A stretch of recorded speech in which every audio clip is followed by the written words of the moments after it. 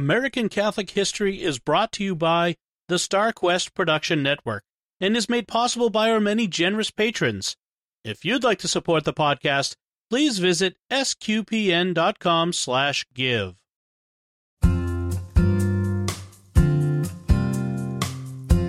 Hello, and welcome to American Catholic History. If you like our podcast, be sure to rate us and give us a review wherever you get your podcasts. I'm Noelle Heaster-Crow. And I'm Thomas McIncrada. Get ready, folks, because today's topic is St. Patrick's Day. Tom's going to get a little Blarney happy. Guilty as charged in anticipation. Well, I have kissed the Blarney Stone on 2 different occasions, so you tell me. Oh, I know. There was no mistaking that I was marrying an Irishman. Hey, what can I say? If you're lucky enough to be Irish, you're lucky enough. Okay, before we overdo it... What do you mean we? Yes, before you overdo it. Oh, who am I kidding? All right, let's get into our topic, which is how Irish Catholics here in America made St. Patrick's Day such a huge deal, really all around the world. Right. St. Patrick was one of the great missionary saints, and his few extant writings, his confessions and a letter he wrote, are wonderful fodder for meditation. I recommend them to everyone. But when you think about it, there are other great missionary saints who converted nations and took on the dominant pagan culture in many places. St. Augustine of Canterbury for Britain, St. Boniface for Germany, St. Francis Xavier for the Far East, and more. But none of them get the same annual celebration that Patrick gets. Exactly why Patrick gets this observance is an interesting phenomenon, and frankly, it's due in no small part to Protestant persecution in Ireland and here in America. Yes, and it's also due to the way Irish Catholics asserted themselves in the New World, how America has historically made it possible for immigrants both to assimilate and to retain their native cultures, and to the incredible tendency of America to export its cultural phenomena. So let's give a bit of history. Patrick was a 5th century missionary to Ireland and the first bishop of Armagh, which is the primatial see of Ireland to this day. After he died sometime in the mid-400s, he was venerated as a saint, but the church didn't have any official canonization process at the time. His traditional date of death, March 17th, wasn't added to the liturgical calendar until the 1630s. Now, for about 1,000 years, celebrating St. Patrick wasn't a problem. Ireland was ruled by factions of warring chieftains for centuries, but they were basically all Catholic. Even when Henry II of England came in and established English dominance of Ireland in the 12th century, that wasn't a problem because England was also Catholic. To be sure, the English were never quite benevolent lords. They dominated Ireland more as a way to control their own backyard than because they actually cared about the Irish. But at least they were Catholic, and so allowed Catholic celebrations and religious establishments. It wasn't until the 1530s, when King Henry VIII decided that he would rather have his woman than remain in God's church, that things got hairy for Catholics in Ireland. So beginning in the 1530s, Catholicism was outlawed, the monasteries dissolved, priests and religious were exiled or executed in mass numbers, and things were even more terrible. But most of the Catholics didn't lose their faith. However, this new religious oppression did mean that even more Irish people were suddenly heading all over the world as indentured servants or even slaves, as priests and religious serving elsewhere, or if they had the means, just fleeing the oppression and looking for a better life elsewhere. Over the centuries, that increasingly meant crossing the Atlantic for the New World, but at this point, the New World was still quite new. Columbus had sailed the ocean blue just 40 years prior. The English first came over in the 1580s, settling at Roanoke, but that failed, and then permanently in 1607 at Jamestown. The English settled at Jamestown, but the earliest recorded celebration of St. Patrick in the New World occurred in an unexpected place. Sí, por supuesto. We mentioned that some Irish travel to the world as priests. Well, it appears that one Irish priest, Father Richard Arthur, was a chaplain to the fortified Spanish settlement at St. Augustine, Florida, at the opening of the 17th century. Records indicate that around that time, St. Patrick was considered the patron protector of the settlement's maize crops, of all things. Remember, Patrick wasn't even officially on the liturgical calendar until the 1630s, but he had been celebrated annually on his traditional date of death, March 17th, from shortly after his death 1,200 years earlier. Now, according to records from the era, a volley of cannons marked the celebration of St. Patrick's Feast on March 17th, 1600, making that the first time the day was celebrated here in the Americas. And then the following year, likely at Father Arthur's instigation, the people of St. Augustine held a parade in honor of St. Patrick, or as they would have called him, San Patricio. So, Feliz Dia de San Patricio would have been spoken long before Happy St. Patrick's Day. Father Arthur leaves the history books shortly after this. Whether he died or sailed on to another location, we don't know. And the parade was not kept up. So while St. Augustine can lay claim to the first ever St. Patrick's Day parade in the New World, they do not have the oldest continuous annual parade. No, to get the oldest continuous celebration, we have to fast forward about 130 years and travel up the coast about 900 miles. So it's now the 1730s, and the city of Boston is about 100 years old. Long a bastion of Puritanism, things have relaxed a bit, and some Irish immigrants have come over. In 1737, a group of more well-to-do Irish settlers gathered on March 17th to mark their native home's patron saint, and to establish the Irish Charitable Society, which was formed to aid less fortunate Irish immigrants. Now, we're not absolutely sure if these particular Irishmen were Protestant or Catholic. It seems they were actually Presbyterian, but at least they weren't inveterate anti-Catholics. This gathering and dinner became an annual thing in Boston, making Boston's celebration of St. Patrick's Day the oldest continuous celebration in the New World. And it's still a holiday in Suffolk County. There you go. They call it Evacuation Day, but we all know it's really St. Patrick's Day. But that still wasn't quite the big public spectacle like we see nowadays with the parades. That was no more than what lots of ethnic groups do in their new home countries. For the beginning of the big public displays, we travel down I-95 to New York City and we check in on the 1760s. In the 1760s, New York was garrisoned by the British military, and the British military had Irish units. Now, we talked in episode 87 about how Catholicism was illegal in New York during this period, and Catholic priests, like Father Ferdinand Farmer, risked hanging for just entering New York, but the law seems not to have been applied carefully to these Irish units. On March 17, 1762, proud Catholic Irishmen in the British units rose early and marched in a parade through the streets of Lower Manhattan to a tavern for a special St. Patrick's Day breakfast. Yes, kegs and eggs is an early part of the tradition. The annual parade became a thing, and what happened in reaction to this parade all but guaranteed that the annual parade and demonstration of Irish culture would grow and would be exported. The anti-Catholics began counter-demonstrating on March 16th and 17th, conducting anti-Catholic activities and putting up mock effigies of Irishmen dressed in tattered rags with necklaces of potatoes, and with, of course, whiskey bottles in their hands. This was a practice known as patty making. And this gets to why the celebration of St. Patrick's Day grew to be such a thing here in the States and why it spread around the world. The Irish were the first major immigrant group to the 13 colonies, and then they were the first major group of immigrants after the founding of the United States. They were the first to bring their own native culture and all of their cultural pride in large numbers.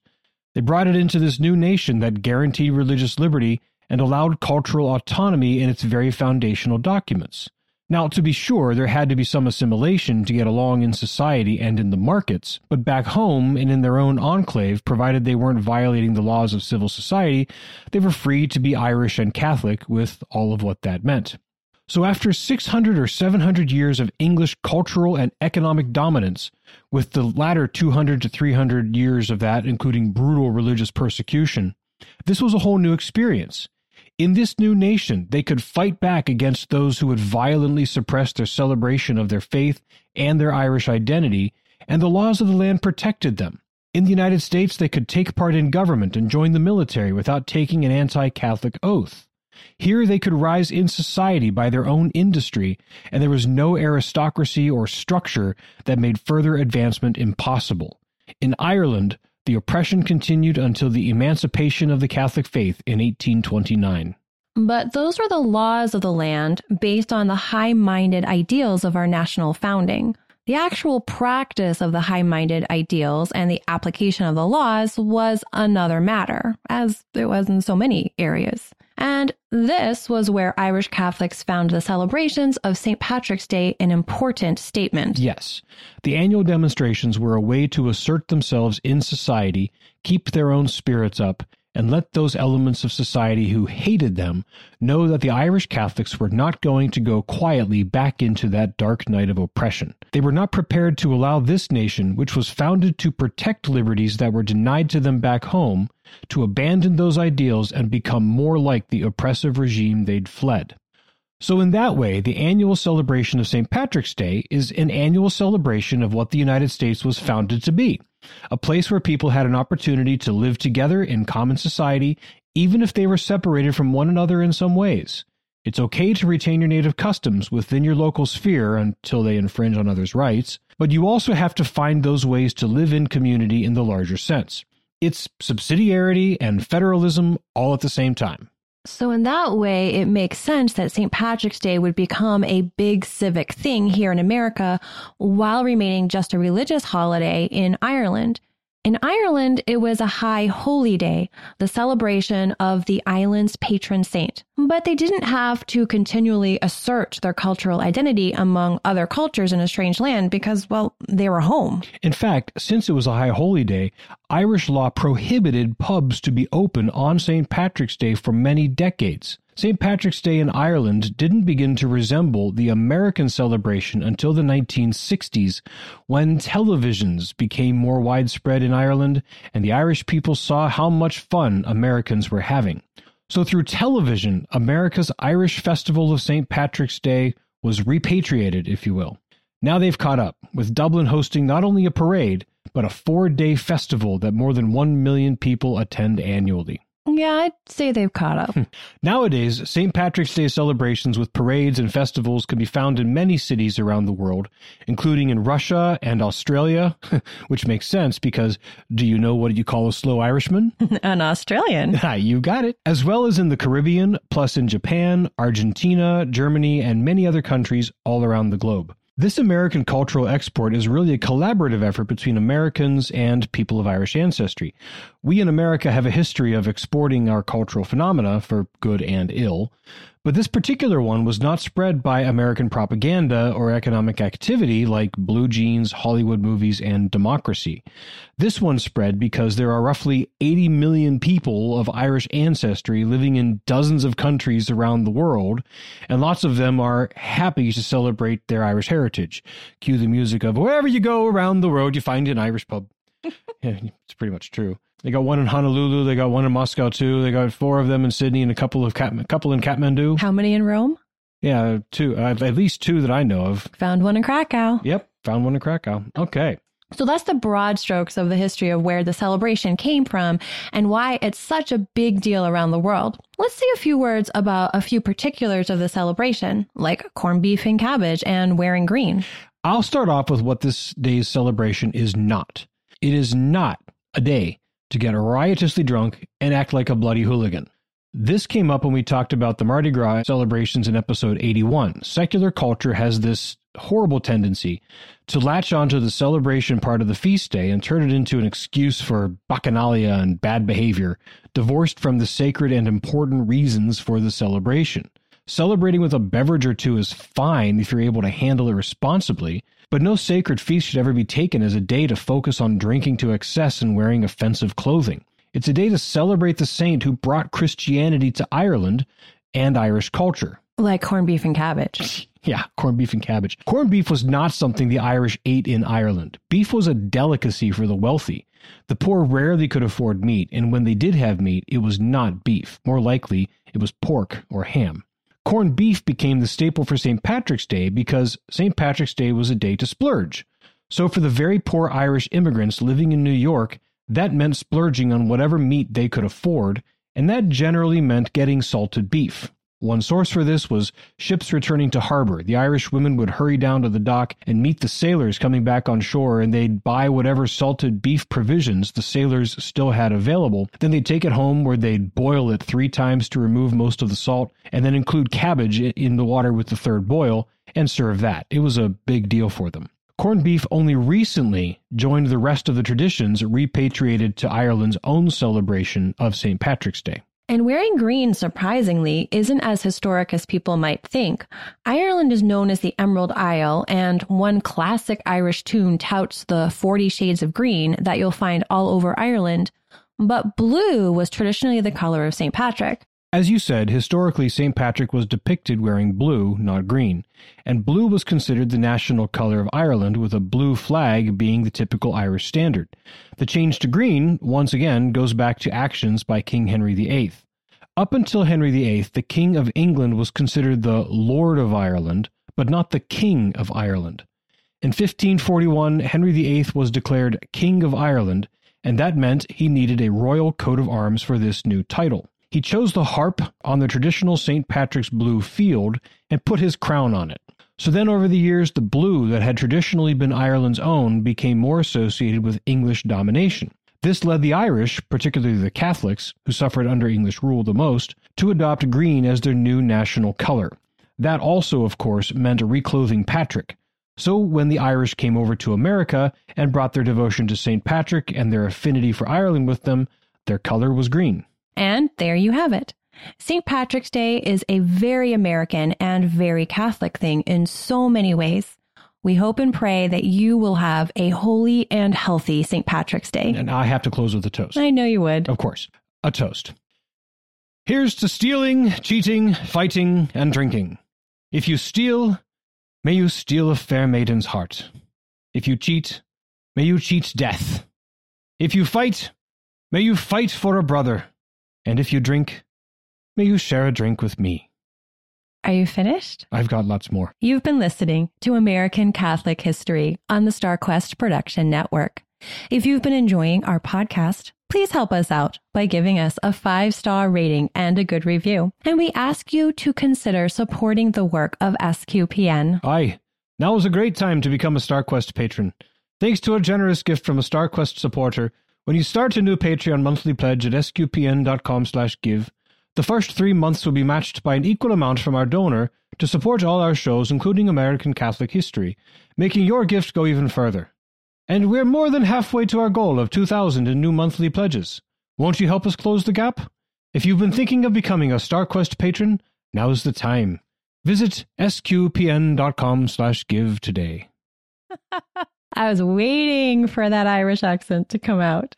To learn more about the history of St. Patrick's Day, to find previous episodes, or to learn about our upcoming pilgrimage to the Kentucky Holy Land and Bourbon Country, please visit sqpn.com/history. We also love feedback and hearing about great Catholic history sites and stories from all over. You can email us at history@sqpn.com or find us on Facebook at facebook.com/American Catholic History, Instagram at ACH_podcast, or follow StarQuest on Twitter at SQPN. I'm Noelle Heaster-Crow. And I'm Tom Crow. Thank you once again for joining us on American Catholic History on StarQuest.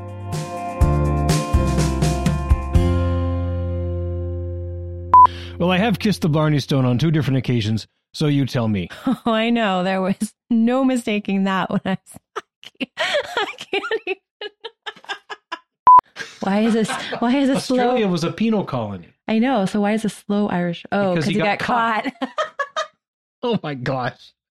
I knew it was a penal colony. I didn't. I got it. The rare joke that still is funny after it's been explained. You know, I'm really disappointed. I thought you were going to break out an Irish song. All the money that e'er I spent. All through this episode. I spent it in good company. Thank you. And all the harm that e'er I've done, alas, it was to none but me. But all I've done for want of wit, to memory now I can't recall. So fill to me the parting glass. Good night and joy be with you all.